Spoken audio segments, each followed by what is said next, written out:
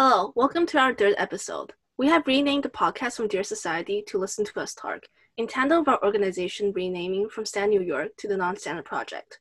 If this is your first time hearing about us, our community is to build pan-racial solidarity and build BIPOC communities of support. This podcast is an effort of highlighting issues that uniquely affect Gen Z people of color and taking large-scale issues through the lens of BIPOC youth. With that being said, why don't we introduce ourselves with our names, pronouns, and the things we're most passionate about in activism. Hi, I'm Frances. I'm one of the co-founders of the Non-Standard Project. I go by she, her. The thing I'm most passionate about in activism, I think, is probably in specific, like, pan-racial solidarity, and that is why I thought, like, the Non-Standard Project was so foundational, like, needed to be built. Yeah. Sarah Moore? Hi, I'm Zaramar. My pronouns are also she, hers, and I'm 17. I think probably what I'm most passionate about in activism is like deep activism revolving like defunding the police and prison abolition, and also like activism revolving like illegal immigration in the United States, abolishing ICE, those two things I would say. Hi, my name is Yan and I'm 15. And the thing I'm most interested about in activism is just building communities of support that for marginalized communities and trying to deal with issues such as capitalism and suppression. Today, we're going to be discussing the intersections of voting within people of color communities, especially regarding voter rhetoric that circulates social media and youth platforms. All right, so we're going to start off really with just a quick acknowledgement that obviously voting is important for institutional change within the government, especially since we're already working in these kind of pre-designed structures that is very difficult for us to change in like a large-scale material sense. Obviously voting is important, especially as youth, like in terms of like tangible work, there's not much else we can do. So we just wanted to preface the discussion with that. And so I'm going to start off with just like a brief, just kind of like, we figured we would all be in agreement of like general feelings towards the election. I really have felt a little bit kind of disappointed, kind of frustrated with like generally how it's going. Obviously, like even like I'll use the debates as an example. You kind of have to go into them like wanting to laugh at both candidates because you just like, if you take what they're saying seriously, from my point of view, it would have been even more disappointing. And I just think that when you think about it in terms of like policies and like histories of both candidates and like presence of both candidates, it's very easy to get disappointed. So yeah. I think that between the two candidates, there's been a very popular saying that's been circulating, like youth voter activism, that's like, Trump is a gunshot to the heart and Biden is a gunshot to the leg. And I saw this account, so it's at VYRE, I have no idea how you pronounce it, but they said Trump is a gunshot to the front and Biden is a gunshot to the back. It is not a matter of like which one is more severe, but how that damage is being inflicted. And I think that like when like if I could vote, I would probably vote Biden, but at the end of the day, like Biden's still reinvesting more money back into like prison systems. He's still like giving policing systems more money, and he has a lot of problems with his policies, especially like between him and Kamala. And I feel like we have to also be acknowledging of what that is, because a lot of people have been like, we'll vote him into office and then hold him accountable. How do we expect to hold the most powerful position in the executive branch accountable if we're not doing it right now? Yeah, and I think also it's just about like being realistic, because I mean, obviously it's difficult to be like optimistic where we are right now, and I'm not saying you should like be that, but I think it's important to know who you are actually voting for if you decide to vote for Biden, and then like to that note, it's important to be realistic about what will happen if Biden wins. Like, if we kind of avoid critiquing both Biden and Kamala, what happens when they're actually in office, and when a lot of people who voted for them under this, like, guys that they would like shepherd in a new world are now very disappointed at the reality of the situation. And obviously this is not to say that what would happen under like a second Trump term is better or equal to what would happen, but like obviously it would be worse. But also I think it's just as important to be realistic with people, because if you're not realistic with them, that can kind of like push them farther away from all kinds of activism of this sort. Yeah, I agree. I feel like a huge part is to just lower our expectations for our politicians in general, because we possibly can't hold them to such high standards when our options are Trump and Biden. Obviously, vote blue, but we have to be realistic about the policies that Biden is supporting and how he would be in office. I think it's a matter of like the system that we're living in right now. It's very much a two-party system that you're either voting Republican or Democrat. If you vote third party, you're like we are realistically not going to have a third party president, at least in the near future. That being said, I don't think that Democrats are, as like a lot of Gen Z, at least like me living in a blue state in like New York City, it's very much liberal. I don't think that Democrats are necessarily as progressive as people claim they are, and that like I think it is a lot of a facade, that Democrats are not the saviors of people of color. Like both systems, both parties have been inherently our American government is colonialist. Like both systems perpetuate like empire and like racism and sexism and etc. And I think that like I agree that we can't hold our politicians to this high standard, because to be honest, the system is working exactly as it was meant to do. It is working perfectly fine. Like people of color are not supposed to like thrive under the system. And I think that like, yeah, I don't think politicians can ever reach like this level of perfection, and I don't think we should idolize them either. Yeah, I think especially like it really does go back to what you said earlier about like the difference between a gunshot in the front and a back. The system wasn't really created for us to have any good options either. Like people, something that I've heard a lot of people saying is like, wow, it's so sad that these are our options this year. When have we ever had better options? Like when in all of history have we had valid options that would actually help?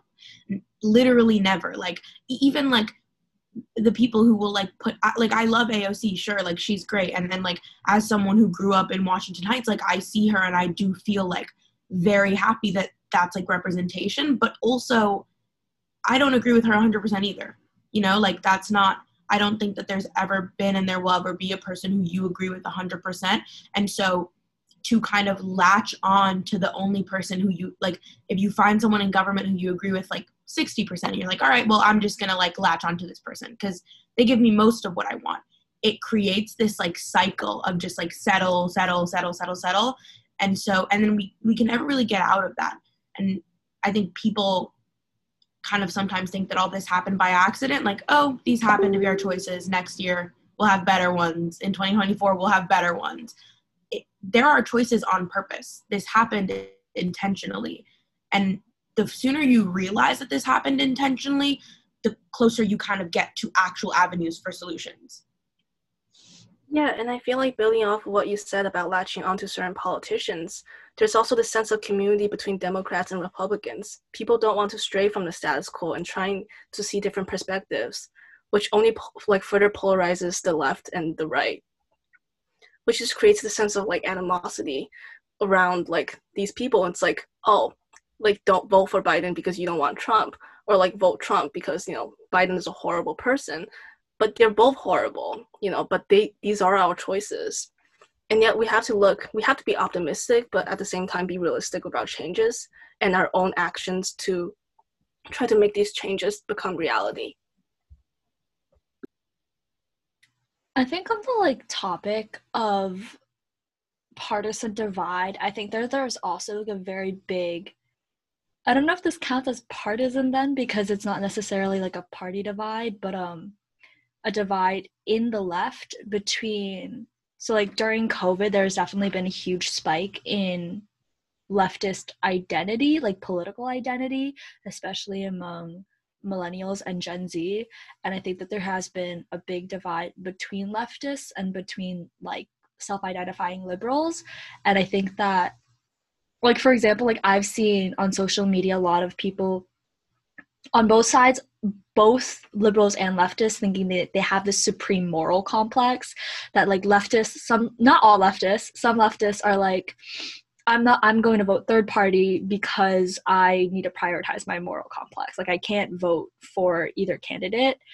And then liberals criticizing leftists for doing that, but also like a lot of the democratic, like self-identifying democratic socialists I know are like white cis girls living in a blue state. And so they have this also like moral complex that they can save people that need saving, and that if you don't vote for people of color, if you don't vote for Biden, you're actively contributing to the damage of like people of color communities. But like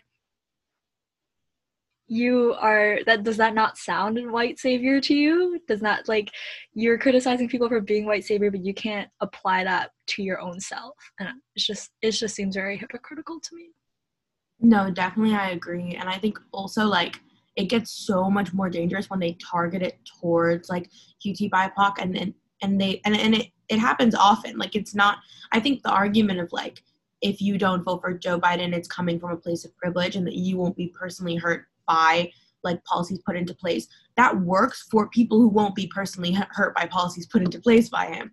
But I don't think people don't understand that the same rhetoric just like doesn't really apply when you're talking to people who like will be, and that is a personal choice, and then like they can make that choice.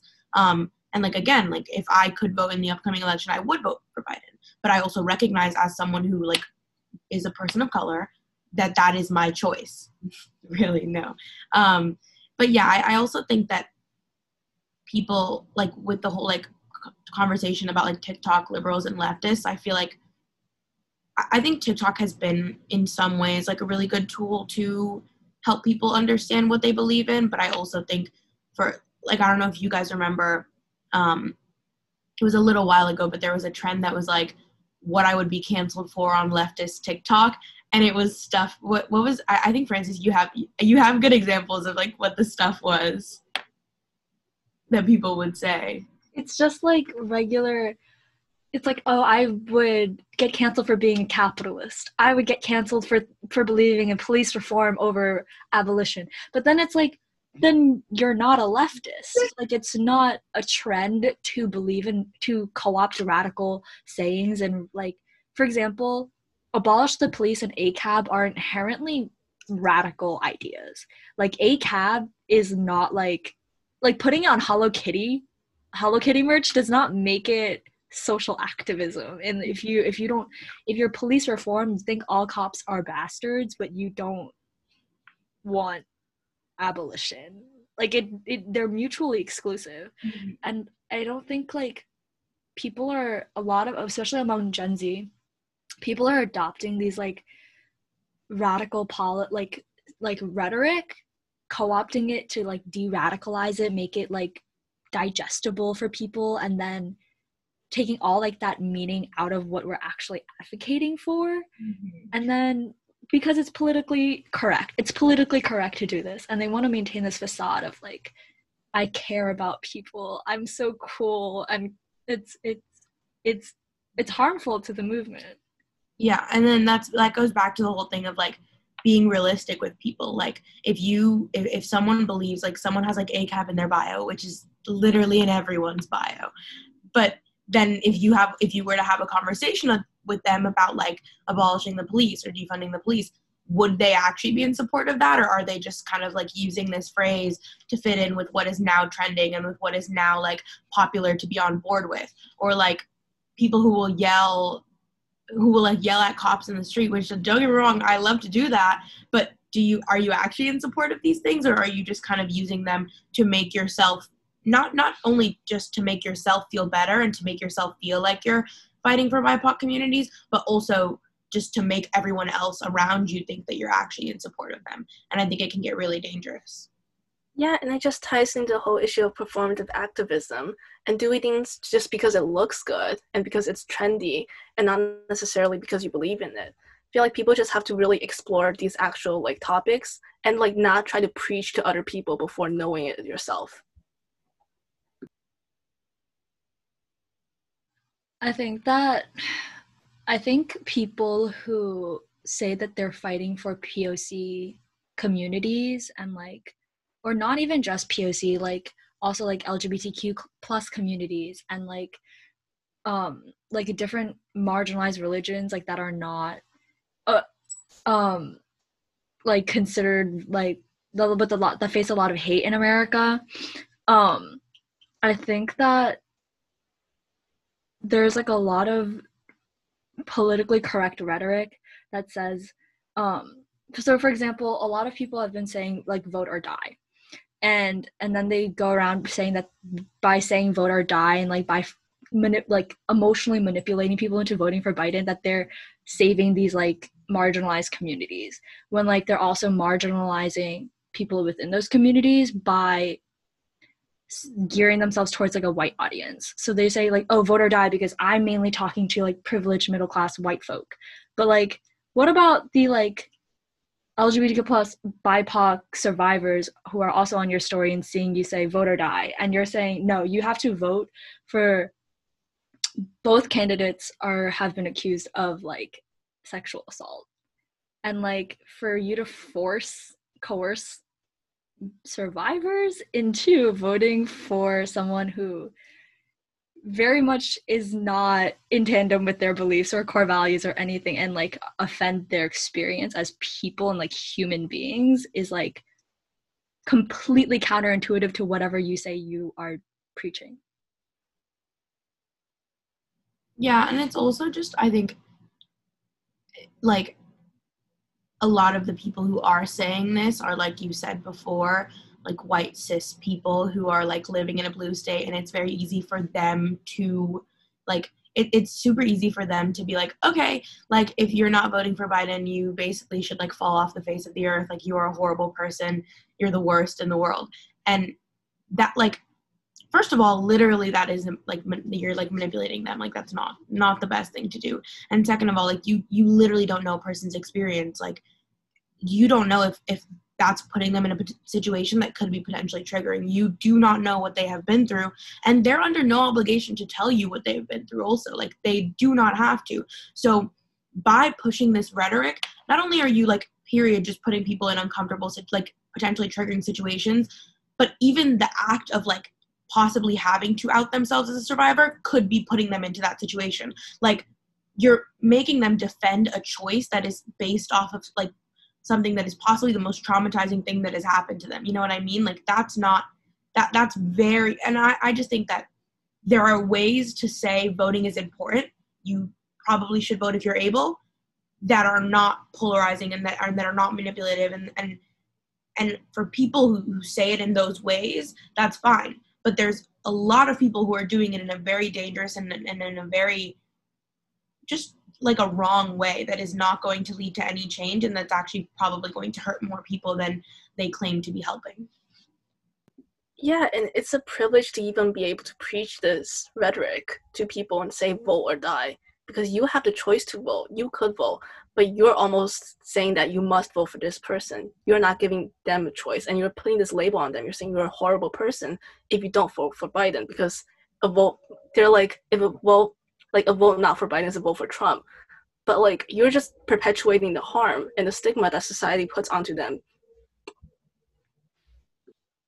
There was like, I've read some articles that were like, if you don't vote, that is the most selfish decision you can ever make, especially if you are a person of color, because especially like this article was like geared towards like a Black audience. And so it was like, especially if you are Black and you don't vote, then like you are undermining a lot of work that, you know, the Black community has done in the past like decades, like especially in like the 60s, like to get your right to vote.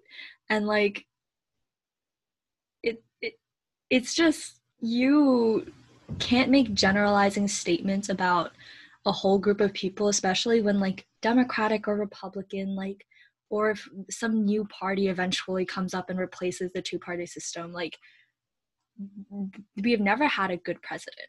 Everyone says Lincoln was our greatest president. Lincoln literally sat down a couple of Black men and were like, how about we send you all back to Africa?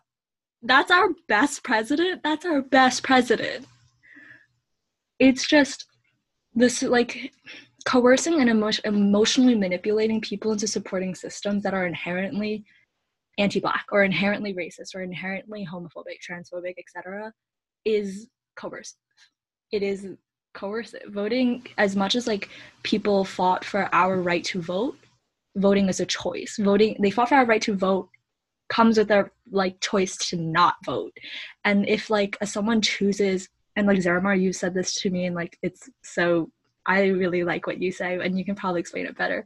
But like, if someone who is marginalized and will be hurt by, let's say, Trump or Biden's policies, and they choose not to vote in this election, that is a greater decision on their part because they are aware of like what their life will be, and like therefore you don't know their story, so you don't know why they're not voting, and like they're making that very conscious decision knowing that like post the election their life may have worse or better outcomes, you know? And like if they're voting, it's for a reason. If they're not voting, it's for a reason. Yeah, I think it just, you said it fine, Francis. I think it just boils down to like, they don't, like, I know what's going to happen if either candidate wins. Like, I am very aware of I'm not aware of what Trump's going to be like because that just shocks me every day, but that's like what makes it scary. But like if Biden wins, I'm pretty sure of what's going to happen. Like I'm mentally preparing myself for what is going to come. And so with that being said, with me like literally thinking about this every single day, I would vote for him, but I also would not judge someone who didn't vote for him, because at the very least, I would give them the assumption that they have also thought about what's going to happen and that that's an informed decision that they, as a person of color, have made. That's just, I would give them the benefit of the doubt, especially as someone who like thinks about this very often and has gone back and forth on it a lot. So yeah, I just think that I wouldn't find myself in that place where I'm like very heavily judging somebody or criticizing someone if I don't know who they are and I don't know their struggle or their life. And then I think on the point about like coercion and like coercing people to vote, also I think something that I've seen a lot is people, especially like right after Kamala got chosen for VP, being very like, now you have to vote for him. You have to now. Do you see this? This is the representation you were looking for in government. You have to vote now. And I think, I mean, I would be happy to hear more of what y'all both think about this, but I just also want to preface this section of the conversation by saying that I have seen a lot of criticism of Kamala Harris coming from a racist place, coming from a sexist place, and I think there is a way to criticize people that is none of those things. There's a way to criticize people for the things they've done and said and for the policies they've put into place that have nothing to do with their identity as a person, and I think that is where at least our organization and I think both like Jan and Francis stand on that matter, right? So like I'm assuring, like I don't think that and I think people who do criticize her from a racist or sexist place also often like, I don't know, I don't think that I would agree with them on many other things anyway, but yeah, so I just feel like you have to take into consideration her past as a persecutor, and like how much does that weigh into her being representation for Black and Asian women in office. Because it's like, yes, she could almost be seen as a token for Biden, but why are we voting her because of it? Why are we voting for Biden? Because, you know, the vice president will be a Black woman. It's like, does that really like affect the policies that will be put into place? Or is that just to look better, to make this administration seem more inclusive? I think, wow, Kamala. There's definitely been a lot of, I'm hesitant, like my personal opinions on her, like aside, I've seen a lot of people reposting things that were like, imagine what a 3-year-old like Black or like Asian girl who sees Kamala on the TV will think as like seeing her in like the position of the vice president. And I'm like, oh, okay, to be fair, I wasn't politicized until I was in like the 6th, 7th, 8th grade. Like, I did not know who the president was when I was 3 years old. But like, even if and I'm not saying like there's like nothing powerful in like having a woman of color as a vice president. I think like that is a big move, whether or not she is like a prosecutor or not. Like the fact that we can have a woman of color running on a ticket is a really big step from our, especially in an election with just another 2 white men again.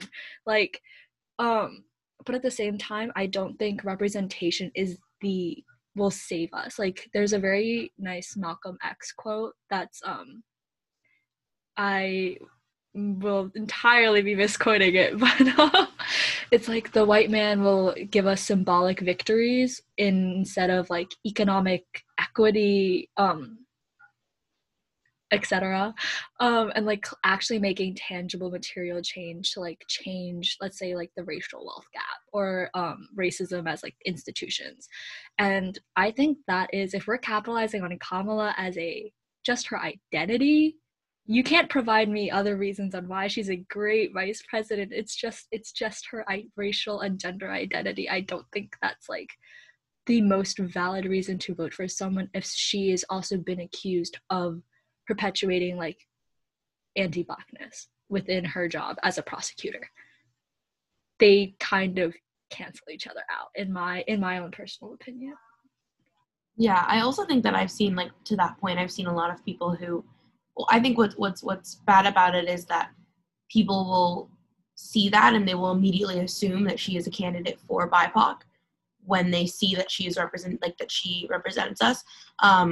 And I remember, like, right when she got picked for Biden's VP, there were like at least 5 people from my school who were like cis white girls who posted like a news article of the pick with like a heart emoji and like a hard eyes emoji, very excited that she had gotten picked. And everyone else, like, we in like Women of Color that week, and everyone else was kind of like, I don't really like her. And so there's such a stark difference between, like, 1, what people who are actually educated on her policies think about her, and 2, like, what actual BIPOC think about her. Like, the general consensus that at least, like, people I know and, like, people that I'm friends with have reached around her is, like, I don't really like her. I don't really like her past as a prosecutor. I think the question is, like, representation at what cost? So, yes, she is representation for Black women and for Asian women, but at what cost? Because her history as a prosecutor has directly hurt, like, poor BIPOC communities. So what are we sacrificing in order to get this representation? And what good is this representation unless she's actually helping in office? You know, and it's like, I think that is something that I think a lot of, like, specifically in my experience, a lot of, like, white girls who are just recently getting into activism as early as May, which is a whole different topic, but they will jump, they have this very, like they'll jump at the opportunity to support, like, any person of color at all without first of all, uplifting other BIPOC voices and thinking about how people in your community feel about that person, but also without just, like, educating yourself. Like, it's not that difficult to educate yourself on a topic before expressing an opinion, whether it's excitement or contempt. And I think that's what a lot of people are missing in regards to both candidates, in regards to all candidates, is, like, just not a lot of education on, like, who they actually are and what they actually want to do. Yeah, and these are, like, the same people that would post, like, vote Biden or die. It's like, if you don't vote for Biden, you're racist. Meaning that, like, directed towards everyone, including BIPOC, who are informed of their choices. So it's just perpetuating this, system of harm against BIPOC people. I think that reminds me of the quote Biden said on his interview with Charlemagne the God, and he was like, if you don't vote for me, you ain't Black. because Blackness is suddenly relative to their support of an anti-Black institution. It's really funny how like white men will twist your identity to support their agenda. And it's not just white men. I'm saying the white man as like the symbol of. This also includes like privileged white cis girls who preach vote for Kamala because she is representation, and like little like South Asian girls will be so happy to see her on the TV. But then like representation doesn't save us. Like Clarence Thomas is Black. Elaine Chao is Asian. She's married to Mitch McConnell. Like I don't think being a person of color in of itself and supporting that person of color symbolically means that you are suddenly now an activist. Like you're so many white folk are so hesitant to donate to like mutual aids or like GoFundMe's for like life affirming like trans surgeries or like body affirming processes, but they will jump on the wagon if they can like symbolically show their support for these communities without giving us anything. They don't give us anything but their word. Your word means nothing to us until we have change, and I won't believe it until I see it. No, yeah, literally, because like the first time like I went to school that I'm going to, I started in 9th grade, and that was the first time that I was like in predominantly white institutions, like was when I was like 13 or 14 in 9th grade, because before that I was in like Washingtonites and then like the Dominican Republic, which is literally all Dominican. So like for a couple of years now, it's been like white people being like, we're gonna do better, we are going to change things, and then they'll like do like pretty much exactly what Frances said, like they want you to believe you just based on the fact that they're telling you it's going to happen. But at the point where you've been telling me it's going to happen for 3.5 years now, like, excuse me if I just don't believe you. Like, I do not. And then like even with a lot of people, I think there's been a general shift, especially in terms of like New York City schools. After everything that happened in May, there's been a general shift of like, okay, now we want to do better. We're listening to you now. Like, tell us what you want us to do. And as grateful as I am that we're finally being given that platform, it's like we've been speaking for 3.5 years. It's just now that things are getting serious for you is when you want things to change. Now that you're actually getting backlash for your actions is when you want things to change. And so I just think that it's a lot of like, it's interesting that what we tend to go through on a smaller scale just in our schools is like the exact same thing as we go through on a larger scale, like empty promises, people saying they're going to do things and they don't, like unrealistic expectations leading to disappointment. Like it all kind of translates to a smaller scale, which is pretty interesting.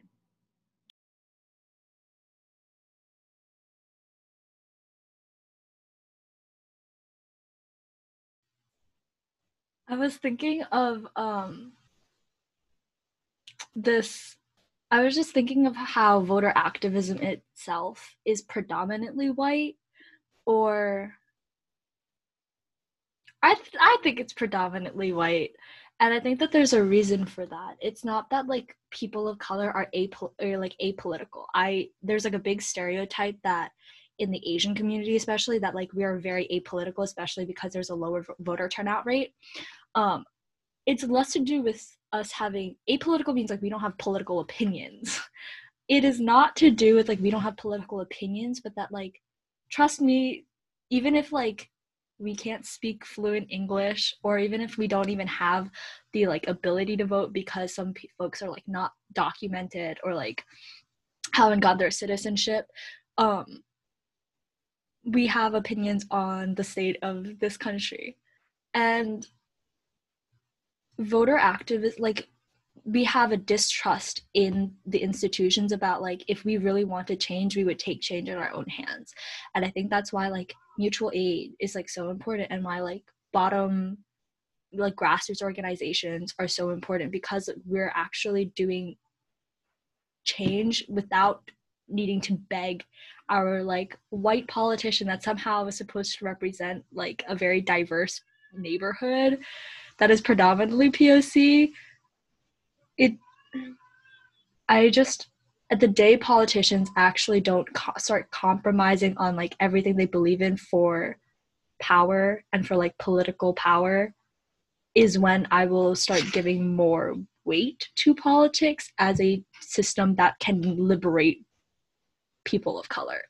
But until like there has ever been a good law that wasn't just like reversing something that happened in the past, like the Emancipation Proclamation, was that really like a good, it's literally just reversing something that the white man did and saying that and giving Lincoln all the credit for being the great emancipator and like erasing all the other abolitionists that were literally doing the work way before him. But yeah, I think we should give more credit to the people who are doing work outside of these institutions and like just doing work with their like hands and with their communities.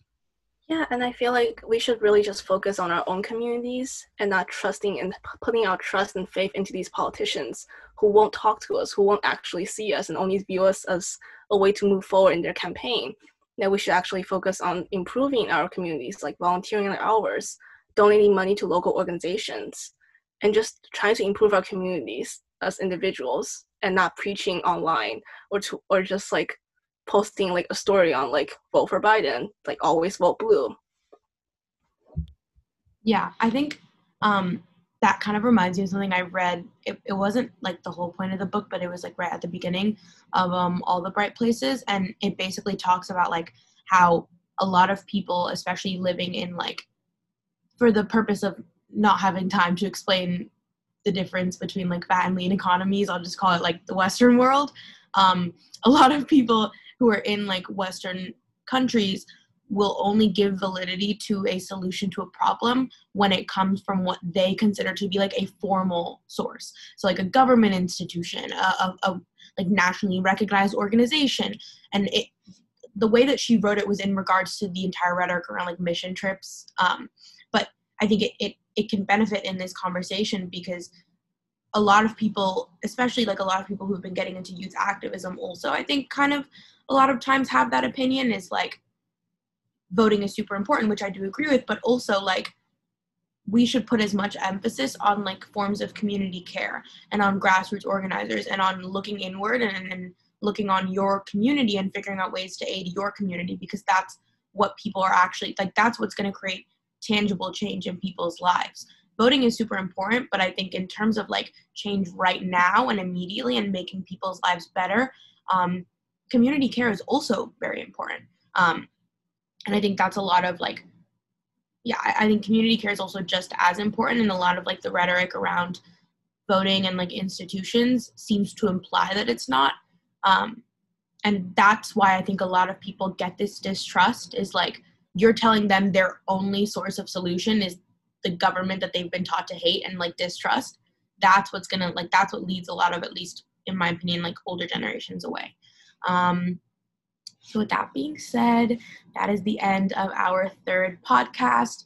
Thank you everybody for listening. If you're still here, and yeah.